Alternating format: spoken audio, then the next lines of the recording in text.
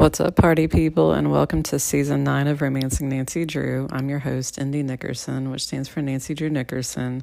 You can find me at that handle on Twitter, or you can find me at Romancing Nancy on Twitter, if you are so inclined. Don't feel any need to follow me on either one of those things.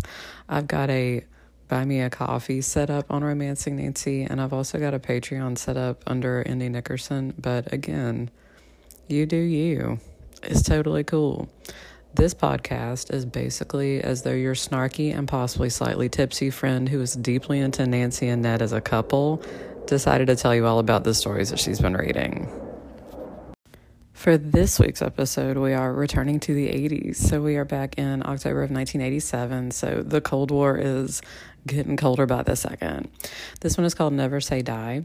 And we're going to start with a description of the cover, which BT dubs, I believe that we've discussed this before, but the Nancy Drew covers of like number 6, 7, 8, 9, 10, like they were fucking rocking it. They were doing some good shit. Like I'd slap somebody in the face to own those covers, like the original paintings. This, I don't know. I don't know the names of most of the people who illustrated them. But this one, Nancy has got shoulder-length blonde hair. Like, we ain't even pretending that she's strawberry blonde in this one, y'all. You can just shut up. She's wearing, like, this style of shorts has actually come back. They're like the dolphin cut, so they kind of go up at the sides. And she's rocking some Barbie pink. So she's got Barbie pink shorts with, like, this white stripe up the side. And then she's wearing, like, this pink and white sweatshirty, mock turtlenecky, windbreakery looking thing. Probably just a sweatshirt. But anyway, got like miles of long legs, so you know Ned's excited. She's glancing over her shoulder at a dude who is grinning with a bike, and she is holding a bicycle program that generically says, Program Bicycle. In the background are two bicyclists who appear to be having some sort of fracas. And funny enough, like the actual color of the cover, if you're looking at the text, is like this medium blue, and then it's got like the Barbie pink as an accent color. So good work with the eyedropper in Photoshop, she said, meaning nothing. I think in 1987, Photoshop had just been invented. This one. So I haven't really talked about this before. In the files, they do this fun thing that I noticed in Perry Mason books when I was reading them as a child. Perry Mason books would have like a list of damn characters, because it'd be like, we know that you can't keep all this shit straight. Let's do little character bios at the front of this book so that you can just glance back at it and go, oh yes, he's the one who inherited all of his family's money. This one is here to tell you that. And when I started buying the files, I would completely fucking skip this part. Like I was like, no, let's just dive in. I don't need to know any of this shit. But anyway, the case. Find out who's responsible for the deadly accidents to George during an international bike racing competition. I have some editing notes. It's fine. Contact Stephen Lloyd, handsome young owner of a successful computer company and George's racing sponsor. From here on out, we will refer to him as Bill Gates. Suspect. We got 3 of them. We've always got 3 people listed here, even if like the first or second person is eliminated almost immediately, like through death or some sort of terrible accident, or like just clearly not being involved, like maybe they were a cat. And then at the end of it, we've got complications, which normally involve some sort of romantic entanglement, like Bess is getting close to the main suspect, or George has a crush on this person and Nancy is not okay with it, or Sasha Petrov. We ain't there yet. We're not there yet. You should be thankful. Anyway, there are 3 suspects in this one. We're going to get to it. It's fine. We're going to get to it. This book is about, so it's about bicycling. You're like, clearly, based on the cover. So the fun thing about this is that, first off, the ghostwriter who was handling this, I get this is 1987, so some of this stuff would not have been public knowledge, etc. But this ghostwriter did not give a legit shit about several things which are discussed in this book. And I don't know if it's that she was, or he was given an outline and said,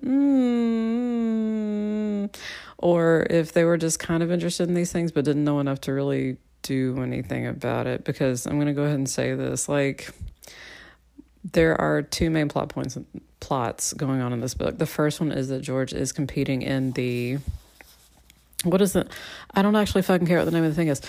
She's competing in a cycling competition. It's like the World Junior Championships or some shit, because of course George is 18, so I guess junior in that she's not Olympic. IDK. We're also going to have to circle back to John, who you may remember from Murder on Ice. So if you need to, pause for just a second, glance back at that one, but we're going to talk about him again. He pops up in this one, despite the fact that we haven't really mentioned him since. It's fine. It's totally fine. He was in rehab, but he's doing better. For this one, George is competing in this competition, which, oddly enough, is being held in Summitville, which is neighboring River Heights, a town that we will never mention again. It exists only for the purposes of this story.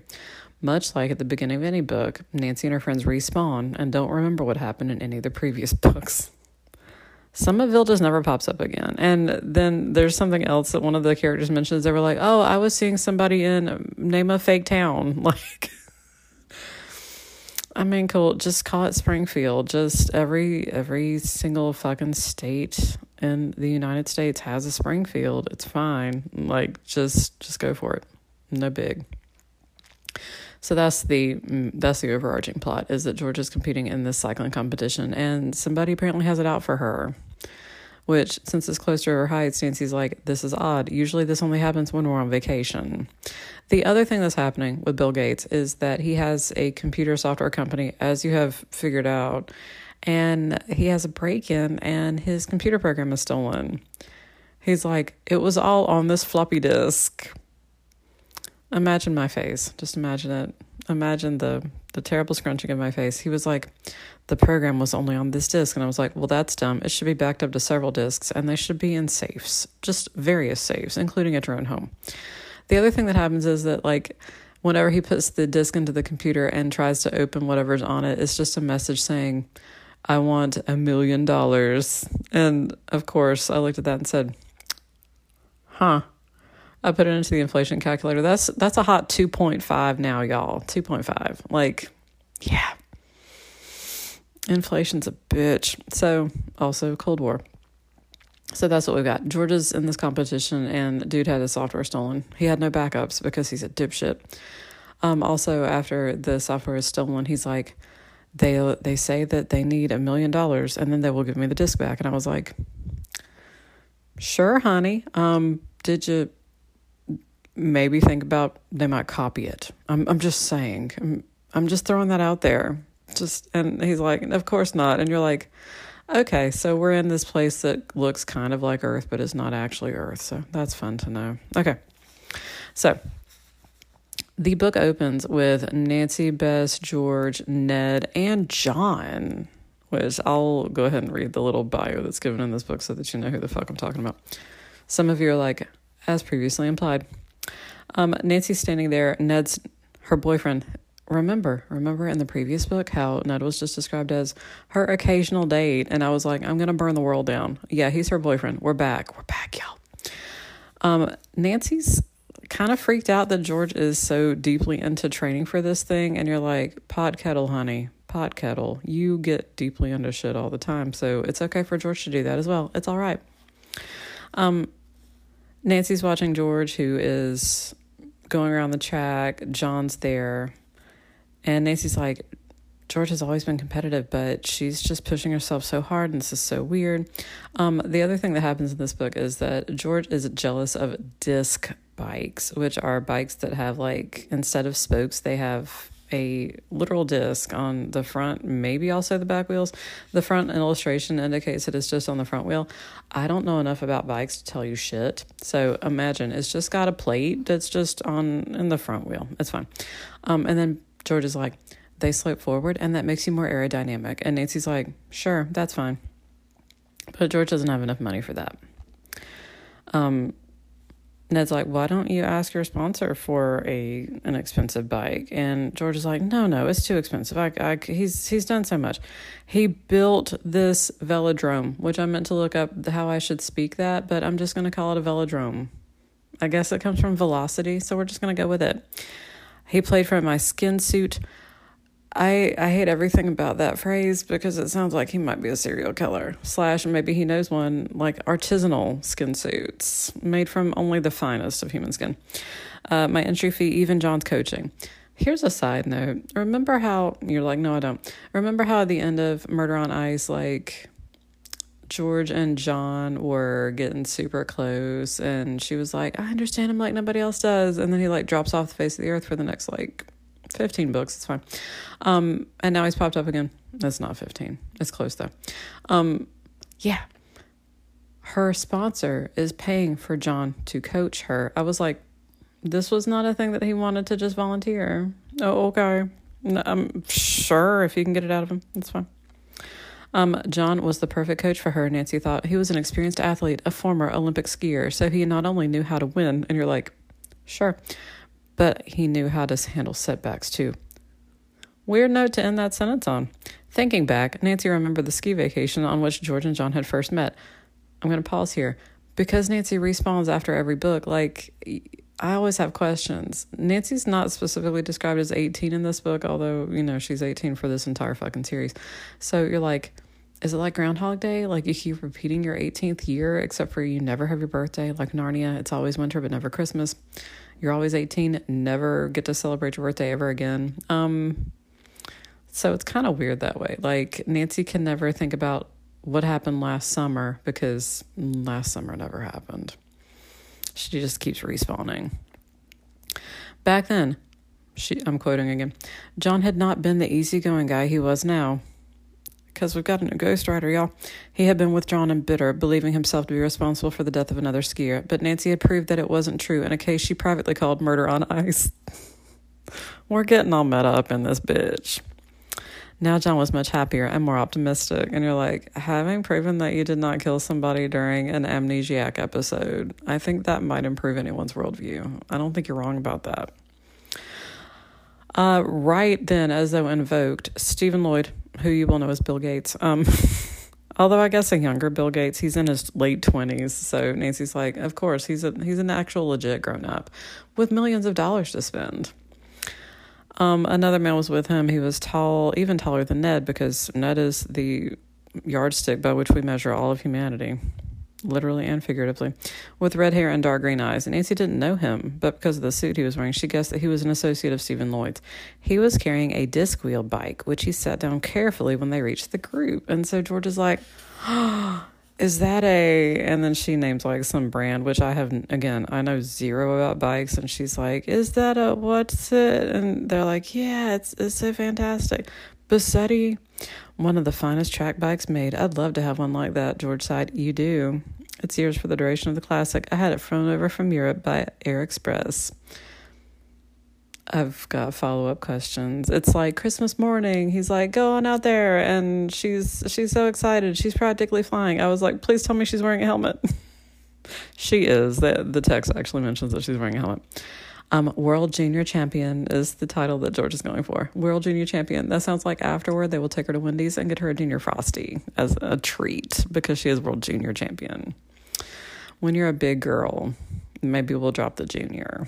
You can be world champion, honey. Anyway. Yeah, so they're watching George go. She's doing fantastic. The seat of the bike needs to be adjusted. And Peter's like, oh, I'll handle it. And John's like, no, I got it. I got a wrench. Of course you got a wrench, girl. Why? Sure. Again, I know so little about bikes that it's possible that anybody involved in bikes just carries a wrench around at all times. They described the women's 3,000 meter individual pursuit, which I was like, sure. For all I know, all of these are completely legitimate. Like, of course, they do pursuits and weird races where you try to go as slow and then as fast as possible. Yes, all of this is reasonable. There are two things for which I remember this book. The first is the solution to the mystery, which I did not get when I was 9 years old. I was like, oh, that is fantastic. The second thing is the thing that's going to happen later. I'm really excited for you to hear it if you have not already read this book. Anyway, George wins. There's Monique Vandervoot from Holland, who is the current world junior champion. So she has been to Wendy's several times. She's gotten several Frosties. Maybe she has way from the back of a convertible while wearing a sash that has rhinestones on it. Maybe all of that has happened for her. She holds the record for the event. George just broke it, so she's pissed. She has like short, like white blonde hair, close cropped white blonde hair, I guess for aerodynamic responsibilities. George is thirsty. She goes to the refreshment tent, and Nancy and everybody stays behind because they're not thirsty, because of course George just won a fucking race and broke a world record. Like, y'all need to respect. But anyway, there's a fire. Like, people start shouting. Nancy runs toward the fire because that's how she rolls. She is determined to just smother things with her own body. No, it's fine. They go toward the tent. The tent has collapsed around George. Nancy gets inside the tent and helps George get out. Like, she manages to shove her through the tent. Nancy dropped to the ground, lifted the canvas, and rolled out too. She needed fresh air fast. Nancy! Ned swept her up in his arms and began to run with her. Reader, listener, yes. You know I'm here for this shit. You know it. She clung to him gratefully.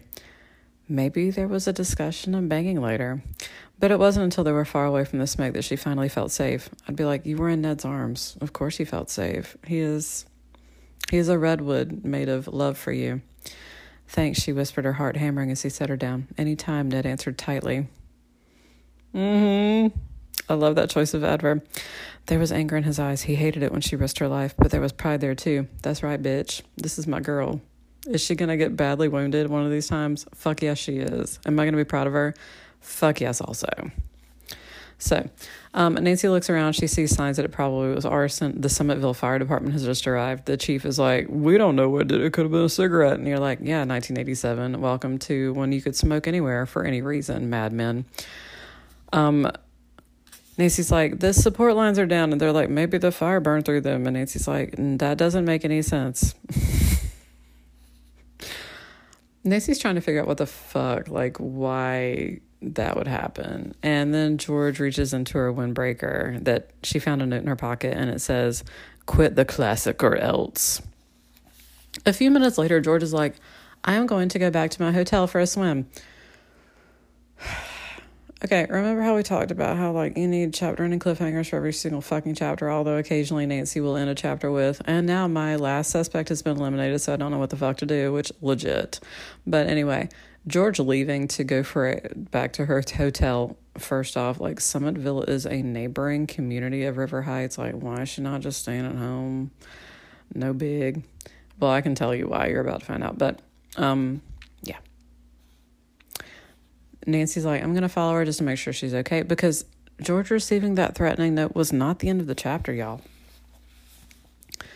Nancy's wondering who could have engineered the tent fire / collapse, and she's like, maybe it was Monique. She was mad that George, like, broke her record. She wants to defend her title, because she's been, like, glaring at her like, you're going to get it. And Nancy's like, is she? Tell me everything.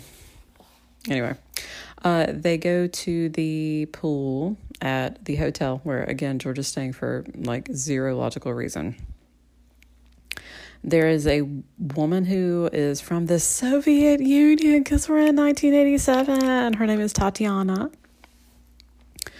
She's also competing. She's friendly with George, like, they talk a lot, but then George tells Nancy that Tatiana's, quote, chaperones are KGB. Okay. For those of you who are tiny, the KGB is the Russian CIA, basically. And so they would have been there to make sure that Tatiana was not lured by the promise of sweet, sweet capitalism in the Americas. Yeah. Also, they were known for being murderous. So Nancy's like, maybe they were mad at George for reasons. But anyway, they tell George to stay away from Tatiana. They're like, you were interfering with her. You are a dirty American. And George is like, suck it. Suck every part of it. Then George goes up on the diving board, dives into the water. Just then, Nancy noticed a cord trailing into the water. At the end of it was a radio, and it was plugged into an all-weather socket on the side of the cabana. Nancy leaped up. George, don't dive, she screamed, but it was too late. As she yelled, George bounced off the board and went soaring into the air. George dives into a pool which has a radio inside it, which Adam's Family Values taught me that this is how you kill Fester. Your radio needs to be holding Time Life's 100 Most Romantic Classics on cassette to do it. Also, we're going to need a light bulb. Anyway, so Nancy freaks out. She's afraid that George is going to die in the water. She dives into the pool to help her friend, even though she's pretty sure the pool has been electrified. And when she gets in the water, she's like, I'm not dead. And you're like, of course not. You're not going to die in chapter 3. You might need to be resuscitated in, like, chapter 15. But anyway, she's like, George, don't touch the metal ladder to get out of the pool. And oh, my fun. Nan, you dope. Don't you remember anything from physics class? I have several follow-up questions. Nancy and George took physics in high school. So many follow-up questions. When that radio fell in the water, it shorted the fuse. We're not in any danger, she said, remembering Debbie and Adam's family values. Oh, really? Nancy said. What if the fuse didn't blow? Do you want to take that chance? George eyed the ladder uncertainly. Well, I guess not. Neither do I, especially not after what happened back at the velodrome. We've got to figure out a way to get out of here. And you're like, you just boost yourself off. It's fine. Nancy goes over to the radio and unplugs it. And crisis averted. And then she opens up the back of it and she sees that there's a penny in the place of the fuse, which means that the fuse would not actually blow because it's a penny now. And Nancy's like, what did I tell you? If you touch that ladder, you'd be dead right now. I'm going to be honest with you. It's been a hot minute, and I do not know if I've ever known if this would be true. But again, Adam's family value says it is, so it's fine. George is like, that's the second time today that you saved me from a disaster. Which you're like, yes, the tent falling on you and trying to smother you to death with smoke, and also now the pool trying to electrocute you. So, good times. Let's see. George goes into the next race. The disc wheel bike is one that, let's see. She doesn't use it for this one because the sprints apparently don't accelerate fast enough. They are as though if you are playing Mario Kart, you are playing with one of the heavier players, like possibly Donkey Kong or Bowser. So it takes you a while to build up momentum. Like once you get there, you're good, but it's not good for sprinting. So this is the thing where they like kind of go so slow that they're standing still, and then they go and it's good and everything's fine. George rides around holding her hands up in a V for victory, and I'm like, that's how I know that you're advanced level. You took your hands off the bars. They go to leave and they spot John making out with some chick. Good times. This is what separates the files from the mystery stories. The mystery stories would have been like, making out, what are you talking about? Where this book is like, yes, they were making out and it was hot. Anyway, John immediately is like, get off me. I told you to get off me. And everyone's like, what the literal fuck? Like, oh my God. Because they're all there. Ned is back in the stadium waiting for John because John is staying at Ned's house. So super awkward. But anyway, Nancy, Bess, and George see John macking on this other girl. Her name is Debbie, because of course her name is fucking Debbie. Of course it is. She and I used to go together, and I was like, this so firmly plants this in 1987. Oh my God, because this is how we would have referred to it when I was in school. We went together. We go together. Go together, John. We were practically engaged, Debbie wailed. Used to, George repeated. That's right. We were both on the U.S. team for the last Winter Olympics. Debbie was a speed skater, not a skier. We were very happy together, too, Debbie added. They did a TV story about us and everything. And you're like, did it involve ice dancing? Then one day, someone sabotaged the bindings on John's skis. He took a terrible fall and banged his head. After that, John lost his memory. And you're like, yes, honey, we remember book 3. And he disappeared. I thought I'd never see him again until today. And you're like, so you know he lost his memory, and you were like, I'm just going to see how it plays out. No big. So George is like, you didn't tell me anything about this Debbie chick. And John's like, there was nothing to tell. Like, we dated. We were definitely not engaged. She's just real weird. And so George is like, oh, okay. Here's the thing. Immediately, Bess is like, dump his lying, cheating ass, which I love because Bess is very much the kind of person who, whenever anything happens with any of her past boyfriends, is like, he's a good person, though. So, Nancy doesn't exactly know because, of course, Ned has overlooked a lot of her infidelity. So, also, Debbie apparently is in a station wagon with a cage in the back, and Nancy's like, is she a police officer? Like, what the fuck is that about? And John's like, oh, no, her family raises German Shepherds. At that point, I had several questions. First off, why do you have the German Shepherd vehicle? Second, do you live close enough that it made sense for you to drive the German Shepherd vehicle instead of any other more conventional vehicle to this location? Third, what? Just a lot happening. John tells George, which again is really weird when you say it, it's fine, that After he regained his memory, he wrote to Debbie, told her that he didn't want to see her again, and she's apparently just disregarded that advice and decided that she's going to launch a campaign. She's running for re-election. She's going to put up some billboards. Bess is like, he can just go straight to hell. The next morning, Nancy is sitting at the at the breakfast table, and she's having strawberry pancakes with her dad. She's telling her dad everything that's happening. She's like, what should I do? And he's like, tell her to drop out. Tell George to drop out of the race. And Nancy's like, what? And her father's like, there have been 2 serious threats on her life. Like, she should stop. It's more important for her to be alive than to win this race. So, the other thing that happens that morning is that he gets a call from Bill Gates that says, my office was broken into and some things were stolen. And this is when the computer software is stolen. Again, remember, he had it on 1 floppy disk, and that's how much it is.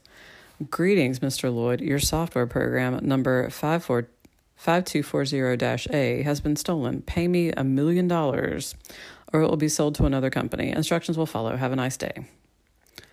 I like that the embezzler / extortionist / saboteur, however you want to define him, and I'm saying him, sorry, has been like, have a nice day though. Like, I need you to understand that I need you to look beyond this current tragedy and have a nice day. If there had been emojis possible, I believe that there would have been an emoji at the end of this. Nancy's like, $1 million? How does this prove it was stolen by a freelancer? Okay, so whoever did this smashed the doors, like disabled the security system, it like jimmied the locks, things like that. So there's a lot of signs too. Somebody broke in from the outside. And Stephen Lloyd's like, first off, if it were done by somebody within the company, they wouldn't have needed to break anything. They would have just walked in and done this. Second, they would just take the program and sell it to another company. Like, they wouldn't tell me that they'd done it. They wouldn't ask me for money because this program by itself is going to be worth far more than $1 million. So it just doesn't make sense. Like, it has to be somebody from outside and somebody who is not in this field. And Nancy's like, okay, but she doesn't really buy it because she doesn't really understand it. Also, Nancy's like, so, I mean, it's encrypted or something, right? And he goes, yeah, I'm the only person who knows the password, but clearly if somebody was able to put this message onto this floppy disk, they broke the password. And Nancy's like, so inside job, because, okay. They ask all the employees. Nobody knows anything. Nobody's seen anybody. And Stephen, Bill Gates, is like, if I can't recover this program, which again, what makes you think that he can't just copy? Because clearly if the disk is blank, then he copied it over to another disk, which means he can copy it over to a third disk. He's like, if I don't get that program back, like, I don't know if this is going to like tank my company. Sure. Okay. So Nancy tries to convince George to drop out. Bess tries to convince her to drop out. John tries to convince her to drop out. She absolutely will not drop out. She's just really like, no, I'm going to do this. I'm going to stick to it. I'm not a quitter. I'm not going to let anybody, do anything bad. Peter, who is the assistant to Bill Gates, is like, oh, there's a reporter from the Morning Record who is here to interview you. And I was like, Anne Granger, but it is not Anne Granger. It is some other random person. They take some pictures of George with her bike. Nancy is talking to Ned, and she figures out that something weird is going on, and she looks over, and a massive metal pole is falling toward George. Nancy screams. She can't move quick enough to do anything about it, but Ned had already broken into a run, his long basketball player's legs, and I'm like, he plays all the sports, bitch. Anyway, his long basketball player's legs churned at blinding speed. Yes. In a second, he had tackled George, and the two of them were in a heap on the grass 5 feet away. George's bike was also clear of the pole. That's thankful. The pole crashed to the ground, narrowly avoiding the reporter, who looked at it and then fainted, so that seems appropriate. So Nancy goes over to inspect the pole. She's like, Ned, take care of this woman who's passed out. I'm going to go see if I can catch the person who did this. And of course she can't. And when she gets there, the pole has been unbolted from the footing that it was attached to. And Nancy's like, yeah, someone's 100% trying to kill George. There's no other explanation for this. You could say that the tent thing was somehow an accident. You could say that somebody accidentally threw that radio in the pool. But no, this is very direct. They can't find anything. The reporter doesn't have any pictures that reveal anybody back there. So, yeah. Yeah, good place for a pause. Okay, so the next thing that happens is that all of them go out for pizza, and George refuses to quit the race. John's like, I think you're going to have to quit the race. And George is like, fuck that shit. No, you just want me to quit and stay home and so you can be with Debbie. And John's like, no. And anyway, so they have a fight. Bess is like, yeah, bitch. And so she gets into it, and it's like, don't encourage. And so everybody's fighting. Nancy's just watching all this because she's not exactly popcorn.gif at this point, but George and John go out in the parking lot. They have some sort of conversation. They hug. George looks happy. She's turning back to her car, and all of a sudden some headlights turn on and a car comes toward her, trying to run her down. John manages to get her out of the way of the car, so neither of them gets hurt. Everybody runs outside to see how George is doing, and George is a little bit shaken, of course, but the back window of her family's station wagon has been busted out, and somebody was clearly trying to get to her bike. So, somebody says, well, why would they have tried to do that? Did somebody try to break into her car to get to the bike? And if so, why didn't they steal it? Were they trying to intimidate George or frighten her or try to sabotage her chances in the race? Did they say, oh, well, if I get her bike, that'd be good, but if I run her down, even better?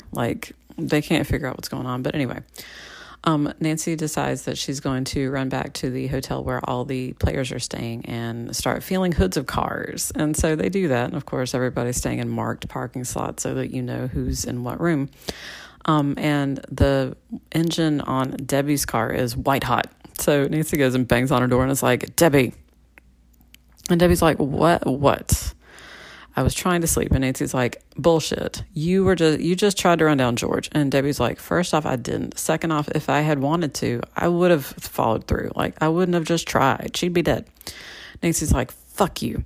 Anyway, so Debbie's like, well, I was with friends, so I did not do this, but know that she deserves it. Yeah. So that's fun. And Nancy gets mad at her. And then after she shuts the door, she's like, well, shit, I just gave her everything she needs to fabricate an alibi. So Nancy goes back home. Steven is there. Bill Gates. Bill Gates is there, and he's like, oh my God, I'm waiting on a call from the extortionist, embezzler, thief, whoever, person with my software. The person calls and doesn't actually set up the meet to give the money, but the extortionist says that he wants Nancy to deliver the money. There was a silence for a few seconds. I'm quoting. The only sound was the ticking of the brass clock on Carson Drew's desk. Finally, Nancy's father shook his head. Absolutely not, he said firmly. I won't allow it. John Hamm. Bill Gates leaned back in his chair, obviously relieved. I'm glad you said that. If anything were to happen to Nancy, I would never forgive myself. Nancy looked at the two men. Wait a minute. Don't I get to say anything? Both men turned and stared at her. I want to carry the money, she said.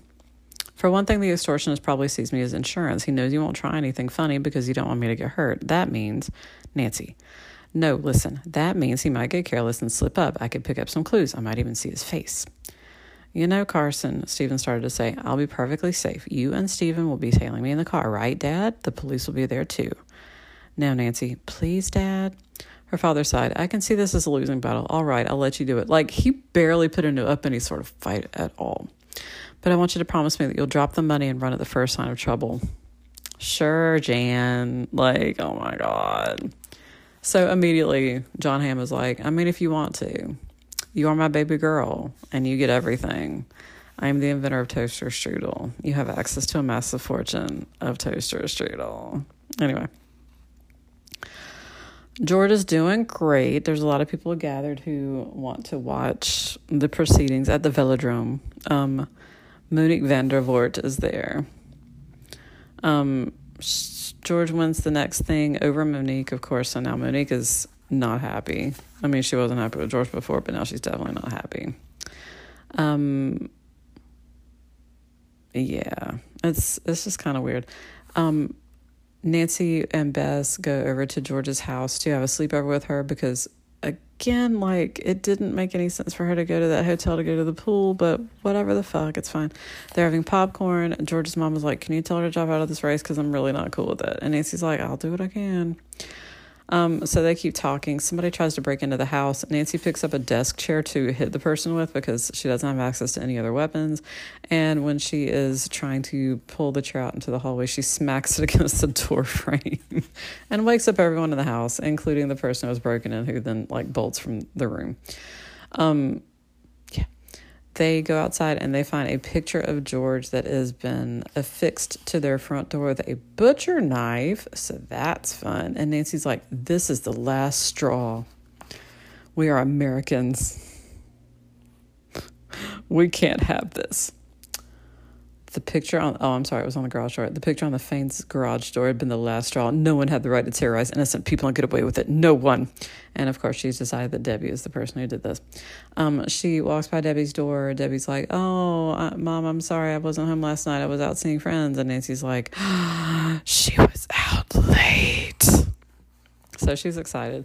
Nancy goes back to tell her friends. And Ned's like, that's like super circumstantial though. So they're all debating whether this means that she's possibly a person or the person who could have done this or anything. When John's like, I was with Debbie last night. After John's admission, things went a little crazy. Everyone began talking at once, while Nancy mentally assessed the damage to her theory, which I love that Nancy's like, first off, how does this affect my case? When everybody else is like, you two-timing, cheating asshole. Like, no, there's none of that. And John's like, that's not what you think. She just kept harassing me, so I agreed to go on a date with her. And I just wanted to tell her once and for all that we were not going to get back together. And all the women are like, that is such bullshit. Absolute bullshit. Absolute. George is like, we're done. Like, you can keep coaching me, but we are otherwise done. Which, of course, Bess is like, yes, drag him. And in this case, as usual, we are all Bess. Monique in the next race, like, kind of bangs into George, and then, like, everybody else, like, 3 other people bang into / run over George, and so she's, like, kind of bruised up and banged up and everything. George does re-enter the race. Everybody's like, they take a break. I guess it's like NASCAR where if like a car goes off the track, they're like, let's just take 5 minutes and chill, IDK. So George is like, I'm going back in. And so she actually is second place behind Monique. And then Monique is disqualified for being a dirty cheater. And then Monique is like, you were cheating. And George is like, what the fuck are you talking about? What? I got run over, you dipshit. Anyway, Monique's like, next time you won't be so lucky. Okay. The next chapter of the book is my favorite because when I read this as a child, I was like, this is so good. They get instructions. Nancy needs to wear a bright white t-shirt so that she can be followed even in the dead of night, as she's going to be. It's 10 o'clock at night. She has to go to a phone booth at the corner of at the corner of Main and Maple. Of course, there's an all-night drugstore right behind her, so that we've got plenty of good lighting. Half the detectives from the River Heights Police Department are also tailing her, along with Bill Gates and John Hamm, who are here for moral support. So Nancy's waiting. It's exactly 10 o'clock. She's waiting for the phone to ring. The phone doesn't ring. And then she sees that there is a slip of paper tucked into the coin return. I love that I know what the coin return is. Good times. You have exactly 20 minutes to reach your final destination. If you do not make it, the program will be sold. Your next instructions are in the phone booth at the corner of Main and First. Run. So she gets out and she goes to the next location. Like, this is the first time I'd ever really been exposed to anything like this. And I was like, this is fantastic. I love it. It's like a scavenger hunt. So she goes to this. It says your next note is in the clown's mouth. And she's like, what the fuck does that mean? So she figures out that it means a miniature golf course. It says cross the interstate. So she crosses the interstate, and she figures out that the reason she's crossing the interstate on foot is because that means it will be harder for the people who are tailing her to keep her in sight. They're going to have to take a long detour, so they were probably not going to be with her when she goes to the next place. She ends up at the River Heights Aquarium, which if you were like, they have an aquarium. Yeah. Who'd have thought? It's called Ocean World. I love that they're like, SeaWorld is trademarked. It's 10:23, so she's late. There's a note that tells her that she needs to go in the door marked private, go upstairs, leave the money on the catwalk. When she opens it, and of course things are creepy because it's at night, it's above the killer shark tank. And if you were like, I know where this is going, you're 100% correct. They are not here to subvert your expectations at this point. Nancy goes to the middle of the catwalk. She drops the duffel bag full of money, and she feels a hand on her back, and the person shoves her into the killer shark tank. Because, of course, they do. Nancy wants to scream, but she also doesn't want to provoke the shark. At one point, she actually feels the shark's nose bump her leg and almost screams at that point. But she's like, no, it's okay. Nancy wanted desperately to scream, but kept herself under control. Stay calm, she told herself. Just stay calm. All at once, Nancy remembered something she'd read in a book. Sharks were attracted by erratic motion. If that was true, she reasoned, then maybe she could make the shark ignore her by swimming evenly through the water and with smooth, regular strokes. I love that we're getting super meta here and that Nancy is remembering something that I would have read in a Nancy Drew book where it was like, if one is confronted by a shark, possibly just act natural. Anyway, it worked. She gets out of the tank. She manages to get back up onto the catwalk. 2 minutes later, she was back outside in the parking lot. No one was there. For a moment, Nancy stood absolutely still, breathing in the warm, sweet night air. Then, as loudly as she could, she screamed. And I'm like, I feel you for bottling that up and being like, I am full of nervous tension. An hour later, Nancy is changed into dry clothes. Bill Gates is mad because he's like, I can't believe he would have done that to you. You ended up in a shark tank. Like, that's not cool. Do you think he'll try to extort more money? No, I think he's going to contact me for all the money they asked for originally. And Carson Drew is like, what the are you saying that Nancy did not have the full $1 million? And Bill Gates is like, no, I kept half. Bill Gates says that when he asked whether his software would be returned, the extortionist was kind of cagey about it, and so he decided to keep the other $500,000 as insurance that he would get his software back. Again, I'm going to point out for the 50th time, there apparently was no copy protection on your disk. So yeah. They get a call, and Nancy's like, how did they know to call our house? And I was like, that's an excellent point. Every single time the extortionist has called, they have called Carson Drew's residence. They have not called Stephen's home. As far as we know, Stephen doesn't have a home and just lives in the back of his van. We don't know. The next morning, Nancy goes back out to the racetrack. John talks to Nancy. Nancy's like, you fucked up, dude. You just fucked up a lot. So he's like, Debbie and I just talked. And Nancy's like, then why do you look so fucking guilty every time you talk about it? And John's like, I didn't go out with Debbie just to get rid of her. I went out with her. I used to find her really attractive. I wanted to see if there was still something there between us. And Nancy's like, oh, okay, was there? And he's like, no. She's so weird and jealous and possessive and clingy. And like within half an hour, she was talking about us getting married, and no. And Nancy's like, oh, okay, tell George this. And John's like, she's going to fucking lose her shit at me. And Nancy's like, first off, you kind of deserve that. Second, how is that going to be any different from current, where she's not speaking to you other than letting you coach her? And John's like, you ain't wrong. It's fine.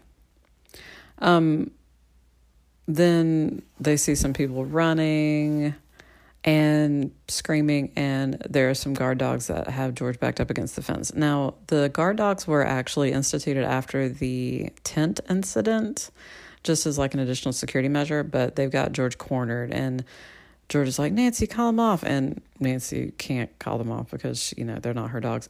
Debbie shows up. You'll remember Debbie. Debbie's like, oh, honey. And Nancy's like, get them away from her, Debbie. Don't be a dick. And so Debbie's like, okay. So she calls them off. And then she's like, it wasn't me. And Nancy's like, oh, really? It wasn't you? And Debbie's like, why would I attack her now? She broke up with John, which means that my path to him is clear. We'll be back together by nightfall. And Nancy's like, go fuck yourself. It's fine. Nancy then sees the KGB agents, and she's like, hey, just checking in. How's your girl doing? And they're like, shut the fuck up. Keep her name out of your mouth. And Nancy's like, well, I mean, I don't understand why you're so mad at George. And they're like, because she's interfering. She's trying to distract Tatiana from what she's here to do. She just needs to stay the fuck away from her. So at one point, Nancy goes to George and she's like, look, if you don't want to quit the race, I get it. But I'm pretty sure that the KGB agents are behind this because no one else seems to make sense for it. So Like, just don't talk to Tatiana. And George, to her credit, is like, no, I'm going to keep talking to her pointedly. I mean, Tatiana is like the way that she's represented in this book is that she's sheltered. She doesn't know that much about American life and she's deeply interested in it. She likes rock music. She has similar interests to George. So they're bonding, and the KGB agents are like, no, we cannot have this. After that day's race, they go out in the parking lot and this guy is out there and he's like, how much would you want to sell that bike for? And George is like, what the fuck? And the guy's like, I'll give you $5,000 for it. And George is like, sure.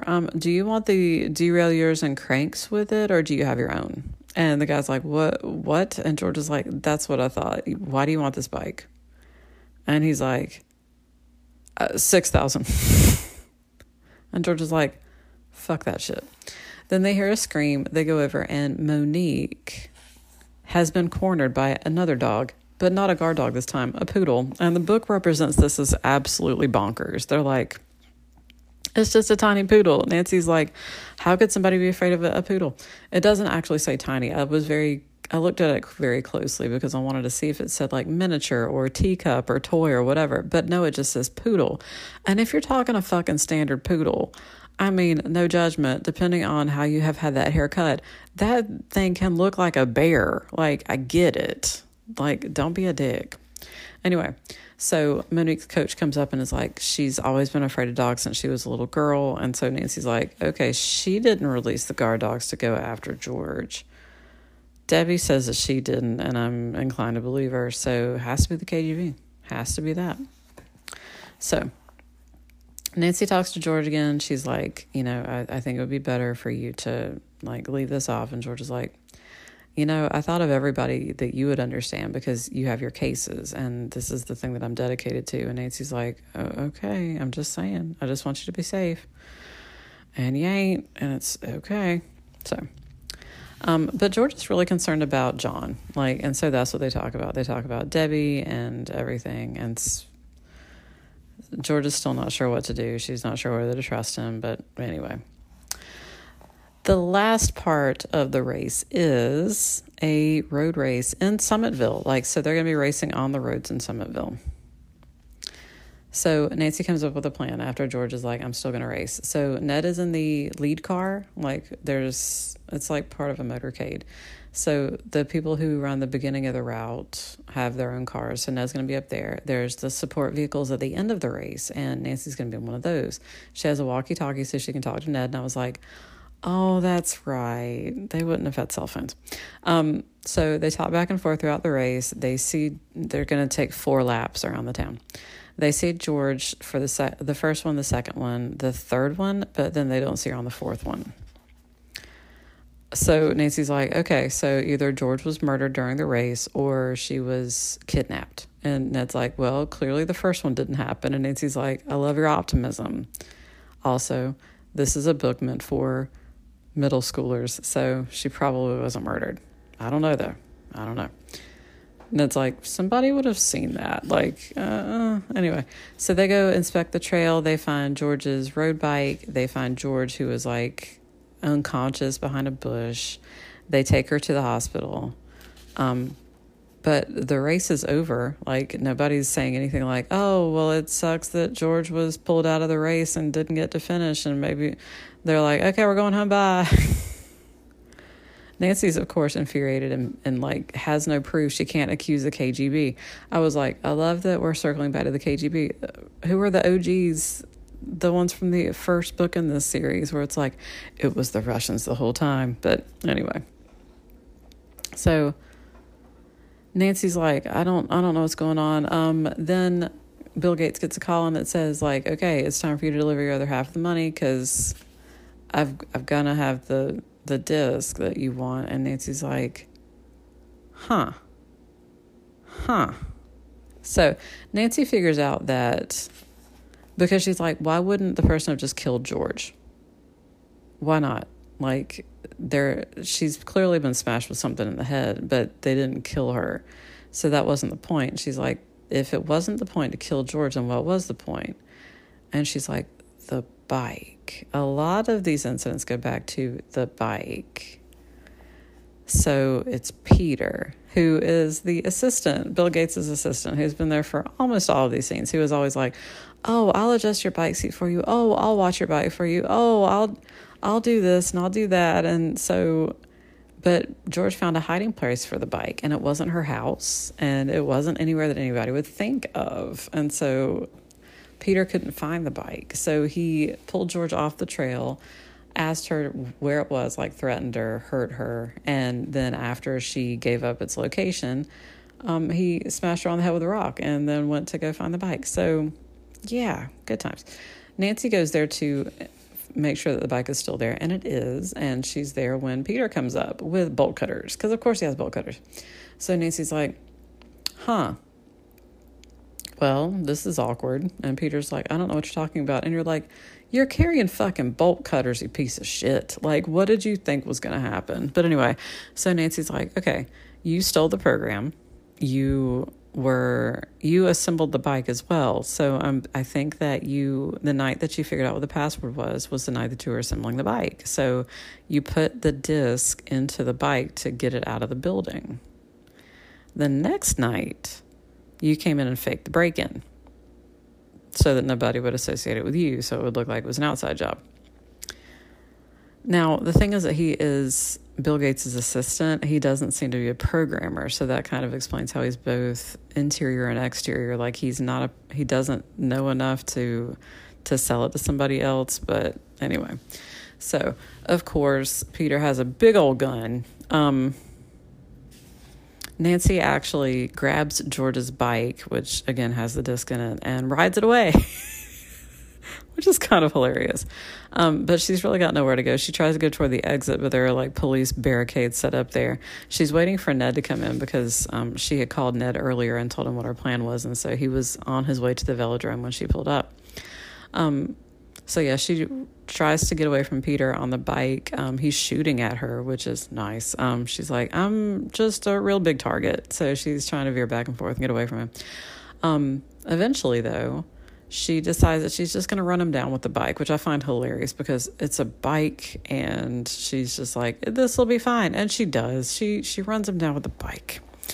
The gun is knocked out of his hand. She grabs it. She holds it up and says, like, I'm going to shoot you if you don't just give up or whatever. Anyway, and so just at the psychological moment, of course, Ned arrives with like a dozen police officers, and Nancy's like, oh, thank God, and flings the gun on the ground because she was never going to shoot him, and it's fine. Afterward, Nancy's like, so Bill Gates, how did you feel about this? And Bill Gates is like, I had a feeling it was him because he was always obsessed with how much money I make, and when I finally told him, he seemed really bitter. Like, he wanted to have some sweet, sweet Microsoft money, and clearly was not smart enough to get it by programming. So, cool. All's well that ends well. George is woken up in the hospital, of course. When they talk to her, they're telling her jokes and everything. John has finally admitted to George why he was with Debbie that night and has been like, but I love you. And George is like, and I love you too, and it's going to be great. And Nancy's like, I just have one question. Like, why didn't you quit? And George says, because of you and Bess. And Nancy's like, what the fuck? We told you that we wanted you to quit. And she's like, I've always admired the two of you. Nancy, you've got your mystery cases. You're so smart. And Bess is so incredibly pretty. And all I've got is sports. And so if I were to quit, like, it would be like a core part of my identity had been violated. She doesn't say, but she heavily implies. And she was like, I wanted that title so bad. This is the biggest competition I've ever been in. I wanted to be the person who won. And Bess is like, if you'd finished that road race, you would have. And George is like, yeah, I would have been first. And Nancy's like, we love you regardless, girl. You don't have to prove yourself by running a race. And Bess is like, we love you just the way you are. So, a note of affirmation to end on. So, yeah. Again, oh my God, there's just so much going on here. Like, he could have copied that bitch and sent it to like 17 different companies. Like, oh my God. Also, it's for office software. And I'm like, this is 1987. Like, Microsoft Word, what would eventually become the Microsoft Office suite, like, It existed, I'm pretty sure. But anyway, so they're like, it probably had Clippy. That was probably the real thing. It had Clippy on it. And so they were just so deeply excited. But anyway, so again, my main takeaways from this book were Nancy's adventure in a killer shark tank, which I was like, this is the best thing that's ever happened. And the fact that he hid the floppy disk in the bike. Like, after they've got Peter under arrest and everything, they take the discs off the wheel and they find the actual, like, computer floppy disk inside. So, hooray! I was like, this seems like a spectacularly terrible place for you to put a floppy disk. Like, it feels like it would not be safe. Like, it even says that part of the bike is, like, threaded through the hole in the middle. And I was like, that sounds real, real bad. Like, oh my God. I understand that you wouldn't want the disc to be, like, bouncing around in there and getting broken and rattling so that people would know about it. But really, though? Anyway, and also, Ned got to carry Nancy away from a fire. So I can't fault this book for any part of that. Our next book.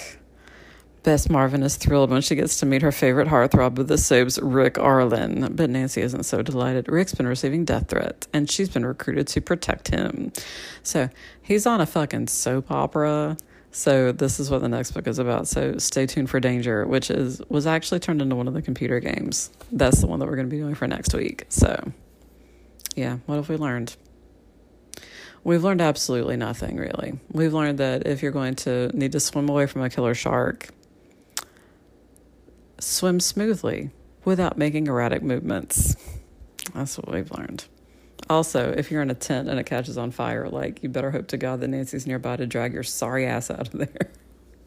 So, that's it for this week. I hope you enjoyed it, my friends. And as always, stay sleuthy.